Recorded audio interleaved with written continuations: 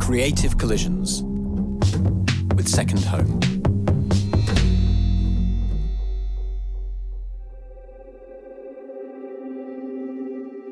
In ancient Rome, it was expected of an engineer to prove the safety of a finished bridge by sleeping under it with their families. In this episode, it's all about having skin in the game. Welcome to Creative Collisions. I'm Rohan Silva, and in this podcast, we celebrate creative diversity, bringing you conversations with great talents from different industries, direct from Second Home. So you might say that creativity is about coming up with something that's innovative and maybe even useful. We all have the potential to come up with something new, but it's the ideas that tick the usefulness box that have the best chance to move society forward. How do we organise society in such a way that useful ideas and the people that come up with them prosper, while harmful ideas and their creators don't? For the famous author and philosopher Nassim Nicholas Taleb, all this comes down to individuals taking ownership and responsibility for their ideas and their actions. And that means directly feeling the consequences themselves of both their good and their bad creations. And for Nassim, there's nothing more important than having skin in the game, the name of his fascinating book. In this episode, Nassim joins us with his good friend and regular drinking buddy, Rory Sutherland. Rory is a real polymath and helps run the giant advertising agency Ogilvy. And they're going to be discussing why accountability and risk-taking are fundamental to how we can improve as individuals and how society as a whole can change for the better. Now, before we get into this conversation, I feel like I need to warn you of something. I've known Nassim for many years and he's brilliant. He's a truly original and I think important thinker. But he's also someone who is a bit allergic to editors. He deliberately presents his ideas in a way that contradicts our modern habit of condensing information and making things easy to understand. And, when it comes to Nassim's books, if you've read any of them, it's really hard to just browse and cherry pick a chapter from the book or skip to a summary. He really wants you to be fully immersed in everything he's saying and follow the argument right through. So that's Nassim's style, and it's what makes him, I think, so fascinating. He looks at the world in a really unique way. So look, be prepared. Nassim and Rory have an endearing way of skipping through topics and dropping in some pretty obscure references. But, have Google at the ready. I'm going to be here on hand, jumping in and out of the conversation to help define things and explain what the hell they're talking about at times. So listen, tune in and enjoy.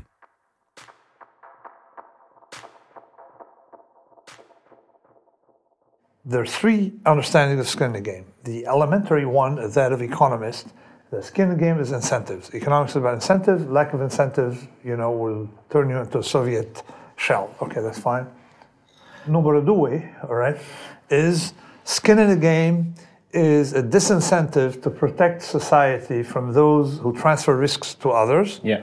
Hammurabi's rule 4,000 years ago said if the architect builds a house, the house collapses, architect shall be punished as a deterrent, disincentive, you see? So You're accountable for the harm you've done to others. Torts law.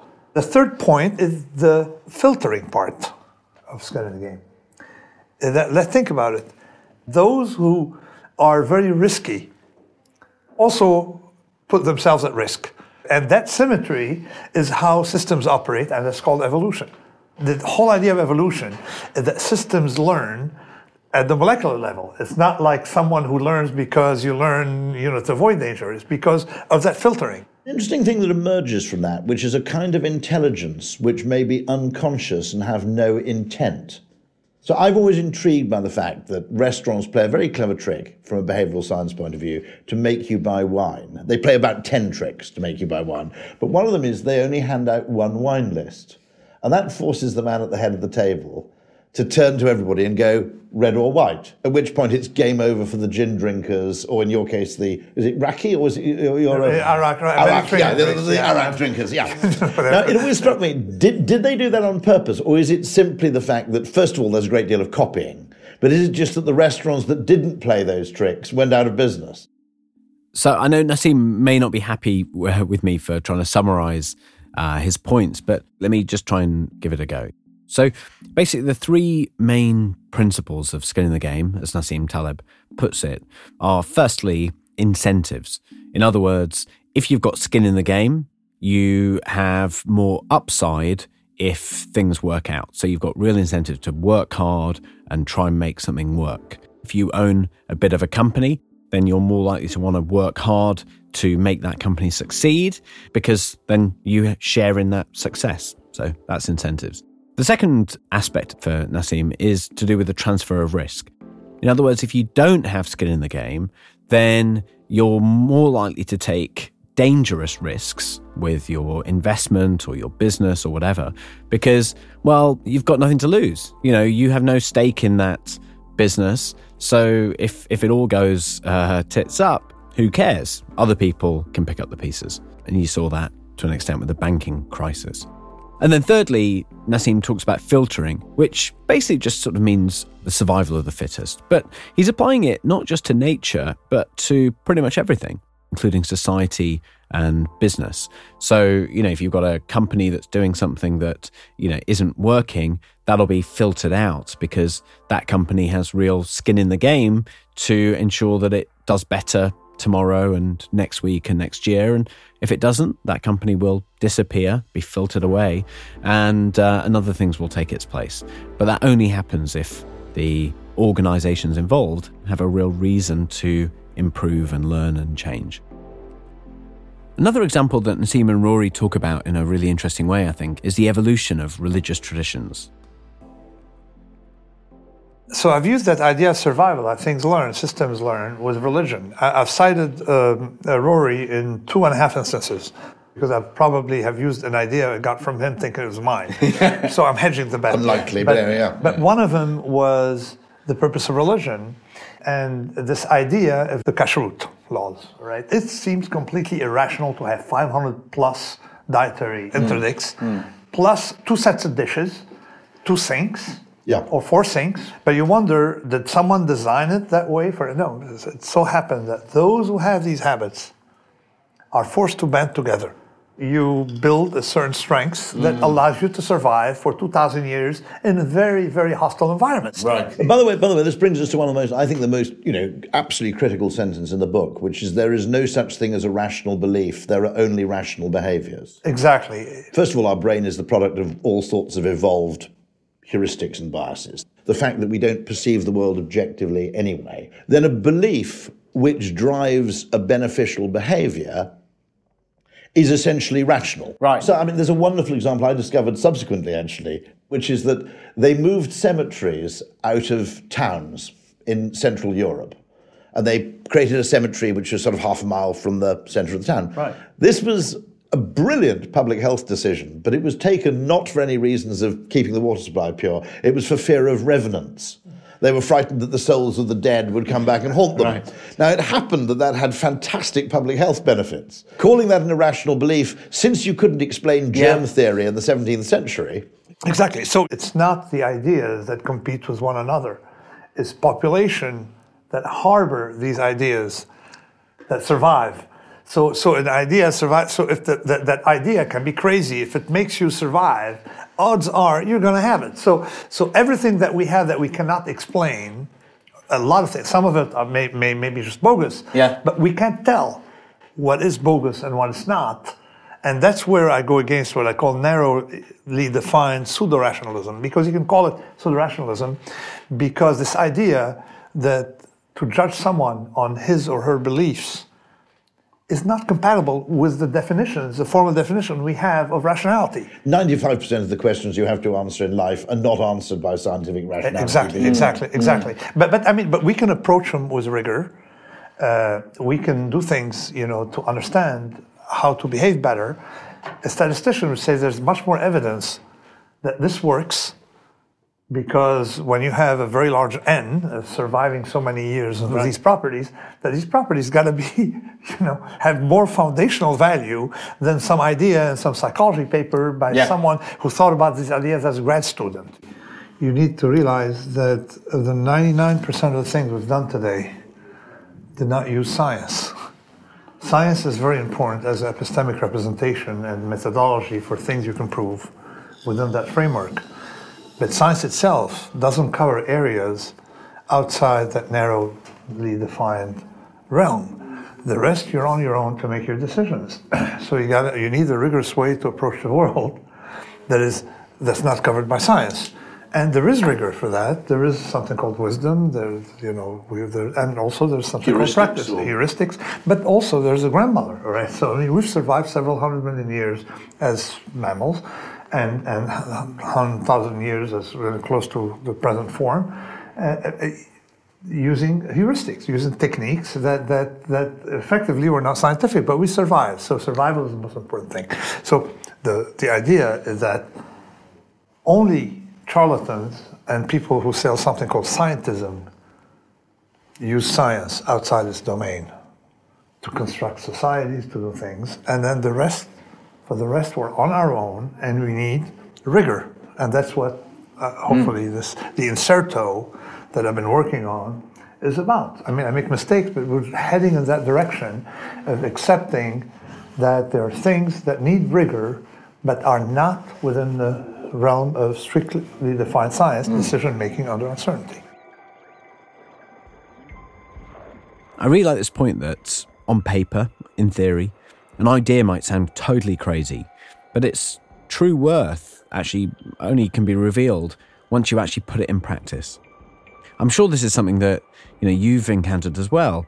When it comes to creativity and innovation, etc., we tend to put a lot of pressure on the original kind of perfect idea rather than what it can potentially evolve into over time.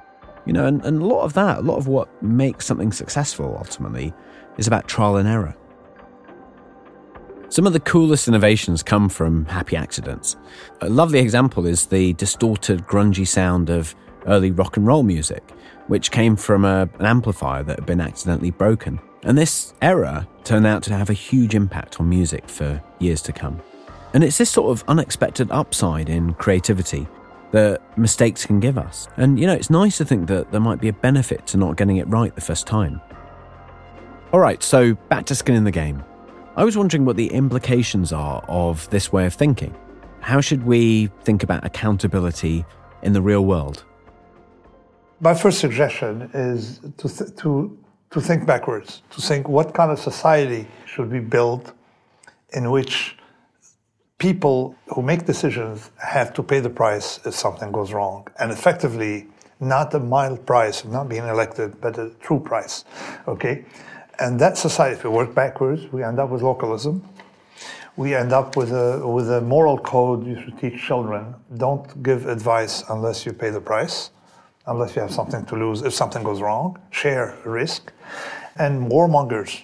Given that warmongers need to be fighters, people say, well, you know what, I'm not going to send Donald Trump to the battlefield. Well, okay, then don't engage in wars. For the benefit of people listening who are planning to read the book, maybe haven't yet, let's run through some of these consequences of, or what a society should look like, taking skin in the game logic in mind. So you mentioned localism. What is it? Why is it that sort of decentralized decision making is beneficial? Right. It takes resilience, right? And decisions are made by people who live in a community, who own property in a community. It's not just living there, they own property in a community. And if something bad happens, they're ruining their own environment, their habitat, okay? So therefore the decisions are going to be wiser than decisions made by someone in Whitehall who has an Excel spreadsheet, and when something goes wrong, basically resigns or becomes a consultant for Goldman Sachs. So the idea is to have people live in a community where they pay the consequences. So that's one example. Take Lebanon. Lebanon had a civil war, mostly initiated by Palestinians who had nothing to lose. refugee camps, or they came from Jordan, and basically they had nothing to lose. Since then, people have been scared of every time something happens, we're going to have civil war again. But nothing happens, although we've had a lot of tension between communities. They just sit down, they have a cup of coffee, and they solve it. Why? They all own real estate in Lebanon. So they all would be ruined if there's civil war. So they work it out. They have skin in the game. Right. You see. Another one is foreign policy.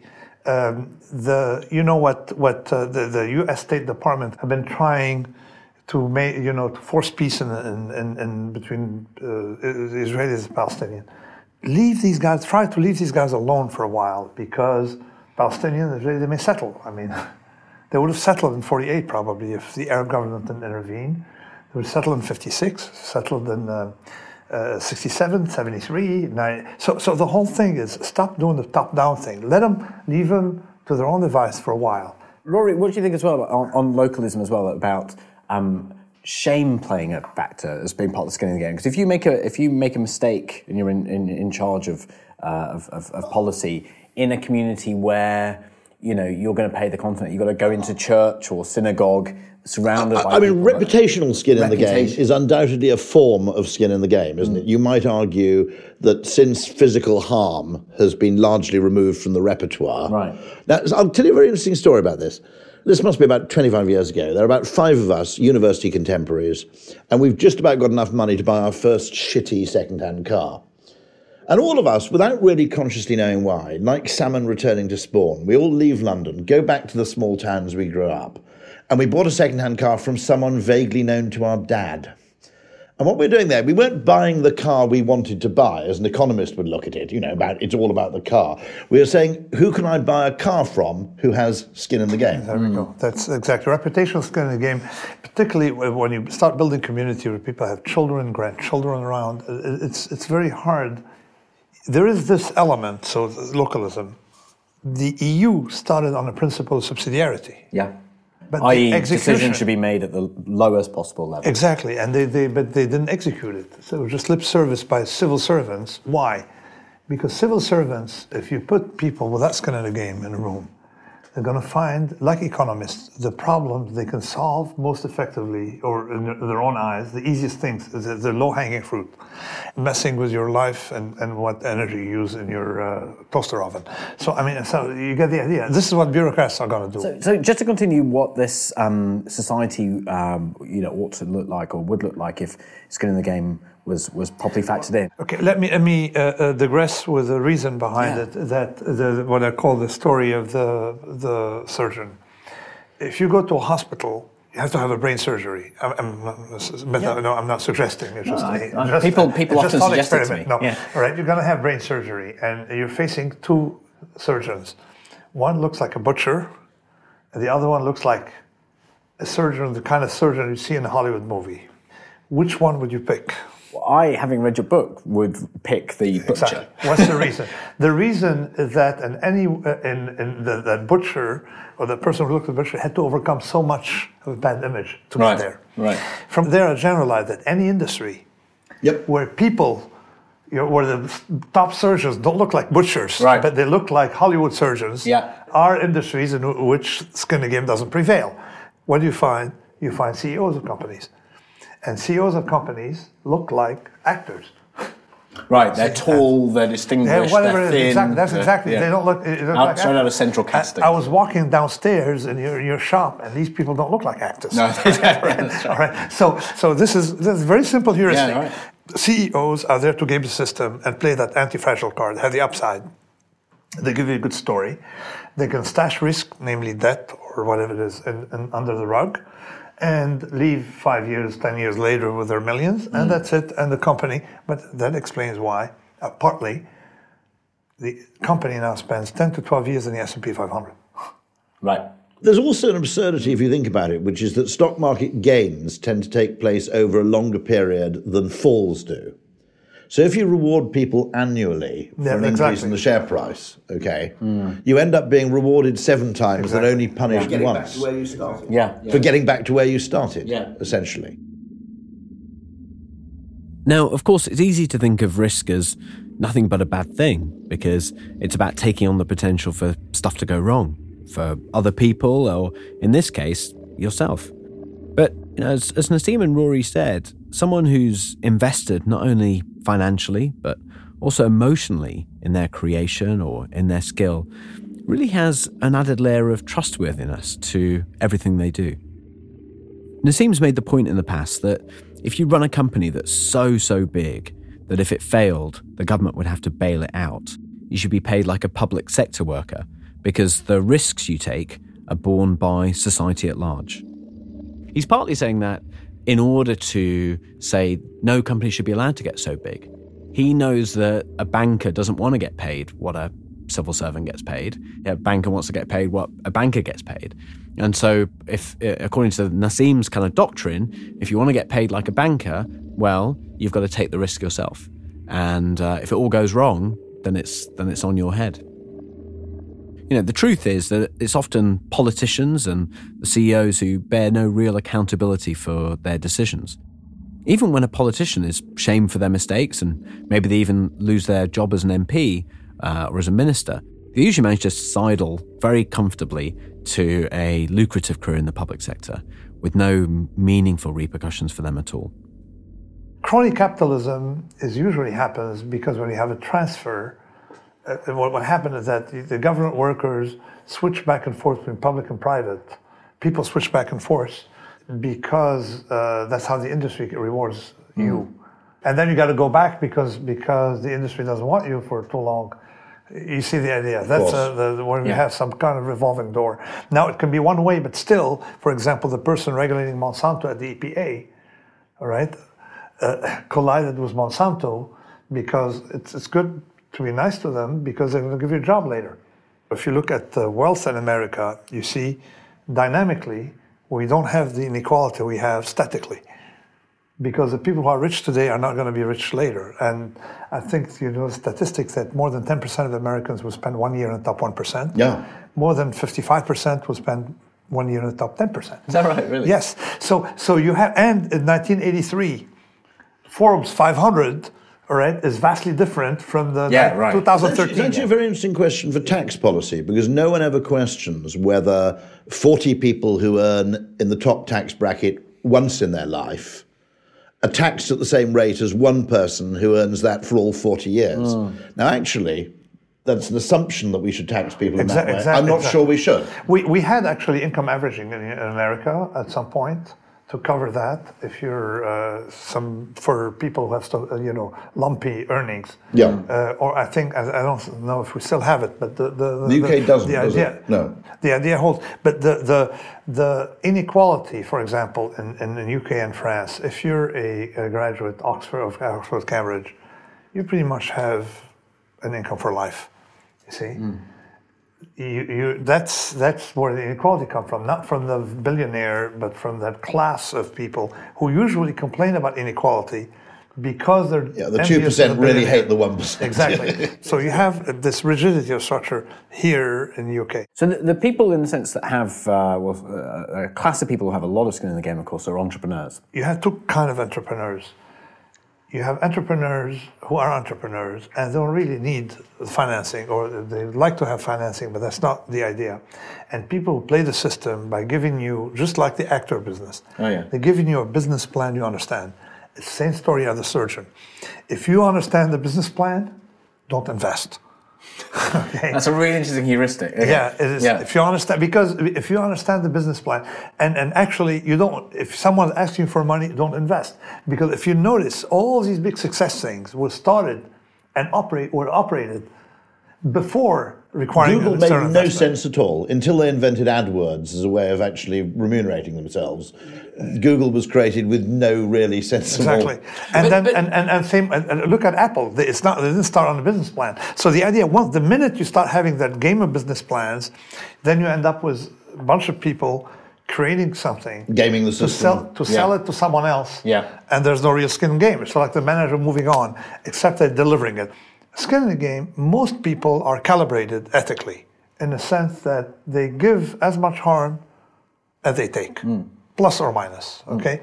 A bad dentist is not going to continue, for long. So most people are educated, and they are experts in their domain, because if they're not experts, you detect very quickly. Right. But there exists a class of people who both morally and epistemologically, right, can be wrong forever, you see. And when you criticize these people, they say you're against expertise. 99% of experts are experts. Right. You see, the gentleman now controlling, who dealing with the sound system in front of me is an expert at sound system. He's, he's a little a perfectionist with it, but he is an expert. So I know that from the sound we can tell. Yeah. The person who made coffee downstairs is an expert at coffee. But the person making macro analysis, Paul Krugman, is not an expert in anything tangible. Or perhaps riding his bicycle, but not in what he's not in anything consequential, by which I mean with exactly. consequences. Yeah. Exactly. Just a final thing, which is when we have skin in the game, we essentially make decisions in a way that's fundamentally different to when we discuss something in a purely theoretical frame. I think we're instinctively calibrated to understand skin in the game tacitly, even when we can't put it into words. I think Rory's onto something here. As I see it, this whole lack of skin in the game thing that Nassim's talking about is a pretty recent phenomenon. Because, if you look back at our evolutionary history, it appears that humans spent a lot of time as very social animals living in very small communities. And that meant that whatever actions you took, the people around you knew that you were responsible. And so by definition, you had skin in the game. And it's only really now in our globalized, very large cities, often anonymous societies, that we're able to pass the buck so easily and bear very little consequence for our actions ourselves. I don't know, but what is clear though is that it is really interesting to imagine, as Nassim asked us to, what our modern world would look like if everyone still had skin in the game, as we did through so much of our early history and prehistory. What I think is so interesting and relevant about skin in the game is that it really helps us understand where creativity and innovation often comes from. Because in the world around us, so much of it comes from entrepreneurial organizations, small private sector organizations and individuals, and much less in truth from big corporations and public sector bodies. Why is that? Well, a lot of it is to do with the fact that if you're self-employed or you've got your own business, you're under real pressure to create because you've got skin in the game. You'll lose everything unless you do something new. And so that pressure helps create focus and discipline and that 3 a.m. urge to come up with something that will make a difference for your life, for your business, for your customers. Whereas if you work for, a big corporation, you sleep easy. You know that whatever really happens this year, next year, whether the customers are happy or not, you'll still have a job, you'll still have a salary at the end of the month. And so that pressure to create is much less. But Nassim's work on skin in the game isn't just about us as individuals. It's also about society. It's clear that embracing the risk of failure isn't just a crucial part of success, but it's also fundamental to building what could be a more compassionate and well-functioning society for all of us.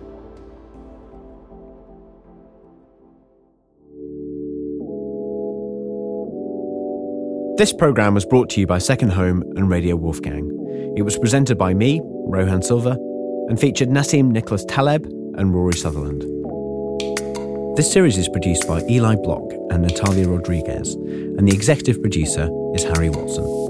If you'd like to know more about Second Home, please go to secondhome.io.